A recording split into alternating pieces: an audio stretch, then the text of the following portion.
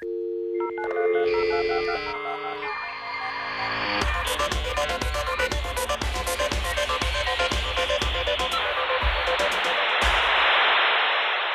everybody, welcome to this special mini episode of the Naked Security Podcast entitled 20 Years of Cyber Threats. I'm Paul Ducklin and I'm joined for this episode by John Shire. Hello John. Hello Paul, it's been a long time. I'm glad to be talking to you again on a podcast. It has been a long time, hasn't it? So let's crack straight on because we've got 20 years to get through. The reason for the title, 20 Years of Cyber Threats, is that you recently published a paper with exactly that title. It wasn't as though you'd taken 20 years of malware and analysed each and every one. You were looking more at how the evolution of the threat over the last 20 years has dictated the necessary changes in our response. Maybe you want to tell us a little bit about what you do at Sophos and why dealing with threats as an issue rather than as a load of individual little problemettes is very important to you. Right, yeah. So I work in the office of the CTO doing research into security as a whole, writ large, not just focused on email or on droppers or whatever. I look at the whole landscape and try to understand what is happening with respect to malware and cyber threats, what tactics are the cyber criminals using, but also what do we have in our toolkit in order to combat these things, and in what way do we need to organize them and put them together to have the best defense possible. And then I also I spend a lot of time going to conferences and I talk to customers and partners and I ask them, how are things going? What are you doing? What interesting things are you doing with our technology, other technologies to protect against cyber threats? Then I use that to give advice to the media, to consumers, to customers, partners, to anybody who'll listen, really. My family's getting really sick and tired of me at this point. But just trying to give people some practical advice that they can put into place today to help them battle cyber threats. Because sometimes it's the easy things, at least from a theoretical point of view, that are the hardest to do, aren't they? A little bit of a cliche that I like to use. Sometimes there are bridges that we need to force ourselves to cross in the world of cybersecurity for the greater good of all. That's right. I mean, we talk a lot about herd immunity these days for very different reasons, but we do have a cyber herd immunity as well within our industry, because the more people do the right thing or just enough of the right thing, the better everybody else is protected, right? And so the reason I picked 20 years was for a couple reasons. It's a nice round number. It's when I really started in my career within the security space, and it kind of was also the birth of the security industry itself, when it became an actual, real bona fide industry and a professional discipline worth pursuing. And so I'm looking at this timeline and saying, what kinds of things, what events happened, and why were they important? Why were they impactful? But more importantly, how did we respond and what did we do about it? And this whole idea of this onslaught of worms that we had in that first part, what I call the worm era, was one of those areas where we saw all these worms come at us. We weren't great at defending against them. We started changing the ways we did things like network segregation and network filtering. We started changing the way that we handled email attachments, for example, and Microsoft made some changes. And they also started Patch Tuesday, right, which forever changed the way we do updating. Like, when's the last time you've updated your browser? You haven't. It just does it itself, right? And so things like that had a real tangible impact on our industry going forward. Yes, I think the fact that you started with that, what you called the worm era, is quite telling, because that made it clear that when you're fighting cyber threats, it's not just about keeping the bad stuff out. It's not just about, somebody's trying to attack me from the outside. It's also about the impact you might have on the rest of the world if your defenses aren't good enough and you end up being the person who's sending out 500,000 infected I love you emails a day, or 500 million code red infected packets, which even if they reach other people who are immune to that malware because they've patched, you're still causing society at large, if you like, a huge hassle by what you haven't done and what you're allowing to escape from your network. Exactly, and you've got to think of all the different the different places within the network, the different areas where things can go wrong, and then start putting in security mitigations, right? And what I guess exacerbated this worm era was just the connectivity. So again, in 2000, around that time, things became a lot more connected, and it was at that point really easy for cyber criminals to go, okay, well, if I want to cause a lot of damage, I just send this one thing out that can self-replicate and off it goes. It takes off because everything was interconnected back in those days. I remember being at a conference in the 90s where somebody presented a paper where they'd measured, I think it was like sort of the median time for new malware that 6 months before had been unknown but now was widespread. The median time for it to become what you would consider in the wild was about 3 months, believe it or not. Now, we get malware attacks that and scamming attacks and phishing attacks that come and go in hours or even minutes.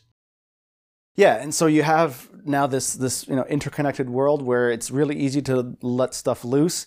We can see cyber criminals can see that they can launch stuff at scale, but for the most part, this era was more about disruption. There was not really any kind of other motive, but you started seeing the inklings at the very tail of this era. We started seeing botnets being amassed and being put together with some of these worms. And the spam started rising, and we started really getting a sense that the criminals were on to the next thing, which was monetizing all these infections, right? Knowing that I can reach out and touch 1 million PCs within the blink of an eye meant that if I can somehow turn that infection into dollars, then there's gold in them there hills. Yes, so that was the beginning of things, I guess, like malvertising, ad fraud, banking Trojans that went after passwords in bulk. Well, and you had things like the black hole exploit kit, right? I used to call this the glue that held the cyber criminal underground empire together, right? It was, you had the person who was running the kit who would hire, or if maybe some of these guys developed these things themselves, but would hire people to, or buy 0 days off people. They would hire people to do traffic direction. They would hire, or they would at least contract with them. And then somebody else would contract with the exploit kit guys to deploy their malware, right? So there was just this complete tying together of the different elements of the cyber criminal ecosystem, where if you were an expert at doing drive-by downloads, okay, well, just do that and then sell those services to an exploit kit guy. He'll knit everything else together.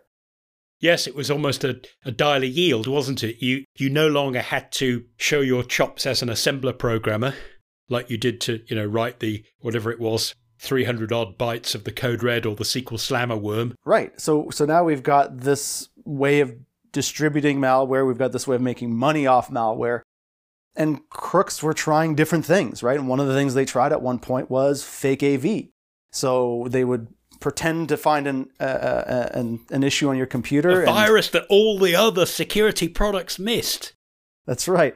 So they would charge you like $75, right, to clean up your computer. And that eventually got shut down, and so they moved to something else. They got a little bit more pernicious. They were like, okay, well, now we're going to pretend we're the police, and we've seen pornography or stolen copyrighted materials in your computer, and we're going to fine you on the spot. And because they couldn't use payment cards anymore, like Visa, MasterCard, American Express, because that had been shut down as an avenue for them to accept payment, they started doing things like prepaid cards, like Green Dot Money Pack and Ucash and PaySafe Card. And so now there was, a slightly more, aggressive lure, if you will, or reason for you to pay up. And there was this other alternate payment technology that they could use. And John, no matter how far-fetched some of those police locker scams sounded, the crooks, in my opinion, they were very definitely following trends that had started in the legitimate world. It was around that time that you didn't need to go to court anymore to pay parking fines. You could actually pay them online, and even in some countries, speeding fines. So it wasn't so far-fetched, this idea of, well, there's a police charge against you, and you can decriminalise it and pay it off online.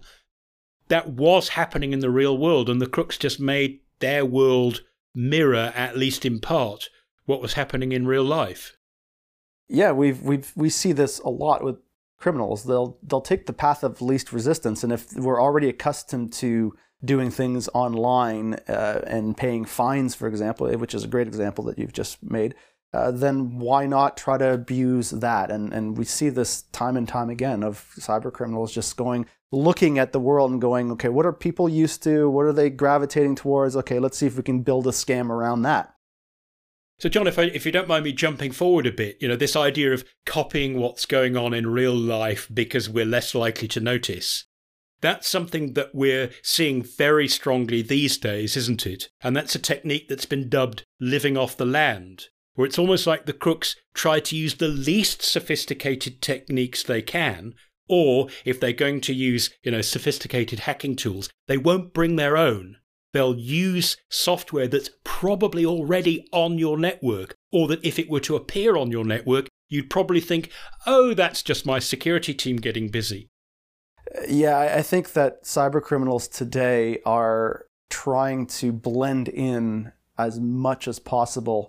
And really, and you use that term living off the land, which is probably familiar to a lot of listeners. It's looking around you and using the resources at your disposal, because bringing something in could probably trigger an alarm, right? If the network already has things like PSExec or PowerShell, right? It's on every computer, it's on every Windows 10 machine, unless you've removed it. And it's extremely powerful. It can actually do the encryption for you, or it can fetch additional payloads. So if I can just hide in plain sight, and what's worrying to me right now is if we look at some of the cyber criminals, the higher end, more skilled guys, they'll do this sort of hands-on stuff themselves, right? And then at the bottom end, you've got these lower skilled cyber criminals, which can't necessarily do it themselves because they don't have the skill, but then they buy a toolkit like Dharma, which just has all the tools bundled in, and you just press buttons on a keyboard. And option 42 gets you a PowerShell command line, and option 52 gets you the RDP client.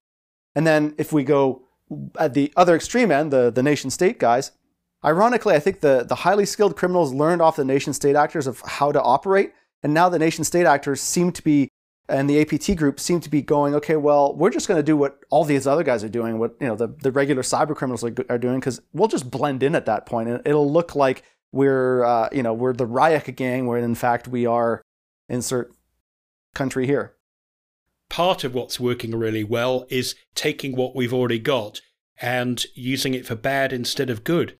I suppose a great example of that is RDP, isn't it?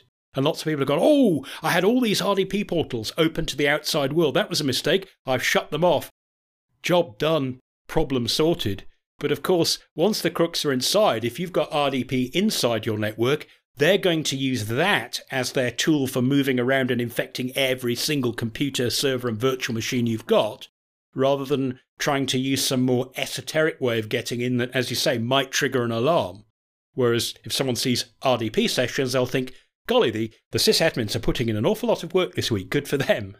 And because most of these guys, when they get access and they finally, escalate their privileges enough where they're domain admin, they're you. There's no difference between what you do and what they do, because they're using either your compromised account or they've created their own domain admin account and using a plausible nomenclature that was just going to fly under the radar enough. And when it comes time to deploying the ransomware, if that's the payload of choice, they're just going to use your deployment tools. They're going to use your software deployment tools. They'll schedule a time when you're, on the weekend when you're sleeping, and they'll just press go, and you wake up on a Sunday morning or Monday morning, and now all of a sudden you've got a massive problem on your hands. And then you discover that those automated cloud backup commands that you've run every day for the last month have in fact not been uploading your data to your cloud account, but to another cloud account created by the crooks. And they've used your own tools and the stuff that you prepared to keep your network secure. They've used it to run off all your data, which they will now use to increase the extortion demands to these incredible tens of $1 million levels that we're seeing these days.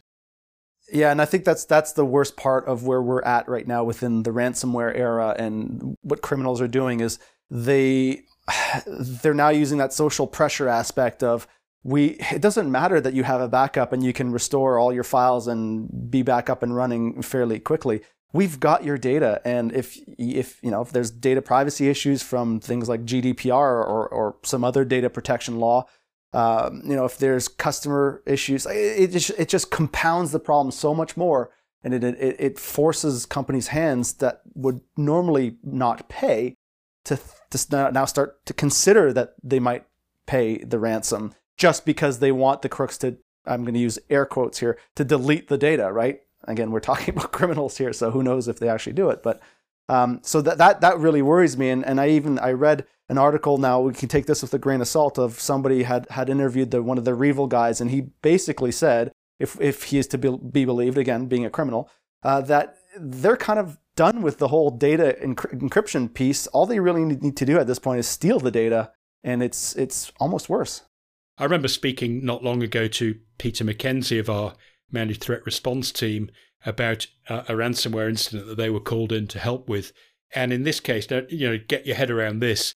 The crooks had got enough information about the company that when they wanted to put the squeeze on, they actually called up the sysadministrator. They were using a voice changer, so it sounded like a little kid. And they said to the guy, look, let's prove how serious they are. And they started reading out his personal information. Like they said, your full name is so-and-so, your date of birth, and they read out his social security number. It doesn't get much more confronting than that. No, it doesn't. And so, part of the paper is also talking about, like I said, what our responses were. And we've had some good responses along the way. And we've gotten to this point now with ransomware that you can't just do one thing. You can't be good at one thing, just like the cyber criminals. They can specialize. We have to do almost a little bit of everything and a little bit of everything just right in order to protect against ransomware. You've got to patch. You've got to not expose services. You've got to use two-factor authentication. You've got to use security products on your servers as well as your desktops. You've got to make sure that you're doing application testing. If you're creating applications, secure code reviews, you've got to do it all, because if you don't, somebody's going to find a way in. And that's why security is hard these days, is because we have so many moving parts. We've made such progress at battening down the hatches, but at the same time, one little chink in the armor could be you having a $30 million ransom. So, John, I think the key takeaways from your 20 years of cyber threats aren't so much the individual threats themselves, although do go and read the paper because it's a fascinating saga or a journey. My big takeaway from it is what you've just been talking about, namely that there's no way these days that we can operate perhaps as we did 5 or 10 years ago, where cybersecurity is a question of try and defend, see a problem, rush in, fix it, pat self on back, wait for next problem. Because today's problem, like malware that you've detected on one computer, fixing it might be irrelevant, because what you might be seeing is the crooks doing a practice run to learn how your defenses work for the big one that's coming in 24 hours' time. That's exactly right. And we've seen that happen time and time again in many of our rapid response investigations. Yeah, you need to not only prevent, obviously, that's the number one job, but then you need to detect, and then you need to investigate, and then you need to remediate those issues, right? How did it succeed in the first place? And then you go back to prevention again, and this is ongoing cycle. And the message, the overall message at the end of the paper is just that this battle that we've been fighting with these guys, for the people that are in the trenches doing this stuff every day, it matters. You're doing a good job. It might not seem like you're winning all the time, but we are getting better. We are making the world more safe and secure online by the work that's being done, not only with the frontline people that are battling these things, but with the policies and the technologies that we're inventing. And, the fight is a noble one. It's an honorable fight. If we keep doing it together, we've gotten so much better at cooperation with all the ISACs and the HackerCons and all the working groups. And, let's keep doing that. Let's keep fighting that fight. Let's keep making the world more secure. And let's see what the next 20 years brings. So it sounds as though one of the key questions that we have to be much more prepared to ask, obviously the what is important and how are we going to fix it? But just as important is understanding why it happened. Because if we don't understand why, then we're going to fall into that category of people, those people who cannot remember history are condemned to repeat it. Absolutely. Absolutely. I agree with that 100%. This comes on the heels of us releasing our threat report. And I said in the introduction that, threat reports, it kind of give you a snapshot over a year. The long view gives you it gives you an ability to look at trends, and you can see things changing and evolving over time. And I think now is also the time when we start going from this point forward. Any of the changes that we make, we should have that forward-looking view as well. How might this change in 5 years? And I know it's tough to predict the future, especially in technology, but how might things be different in 5 years if this technology advancement goes through, right? If we get quantum computing, for example, right? Now we're probably going to require 1,000 character passwords. We also should we need to start thinking about how the things we're doing today are going to impact us tomorrow. So it really is about looking, again, 360 degrees, right? It's what's happening now, what happened before us, and where are we going? Where do we want to be? And that's what security is all about today. John, I think that's a fantastic and very upbeat way to end. So if people want to read your report, where can they find it? They can go to news.sophos.com and search for 20 years, and the paper will come up. Thanks so much for your time, John. It's great to have such a passionate security evangelist on the side of good. And thanks for listening, everybody. And until next time, stay secure.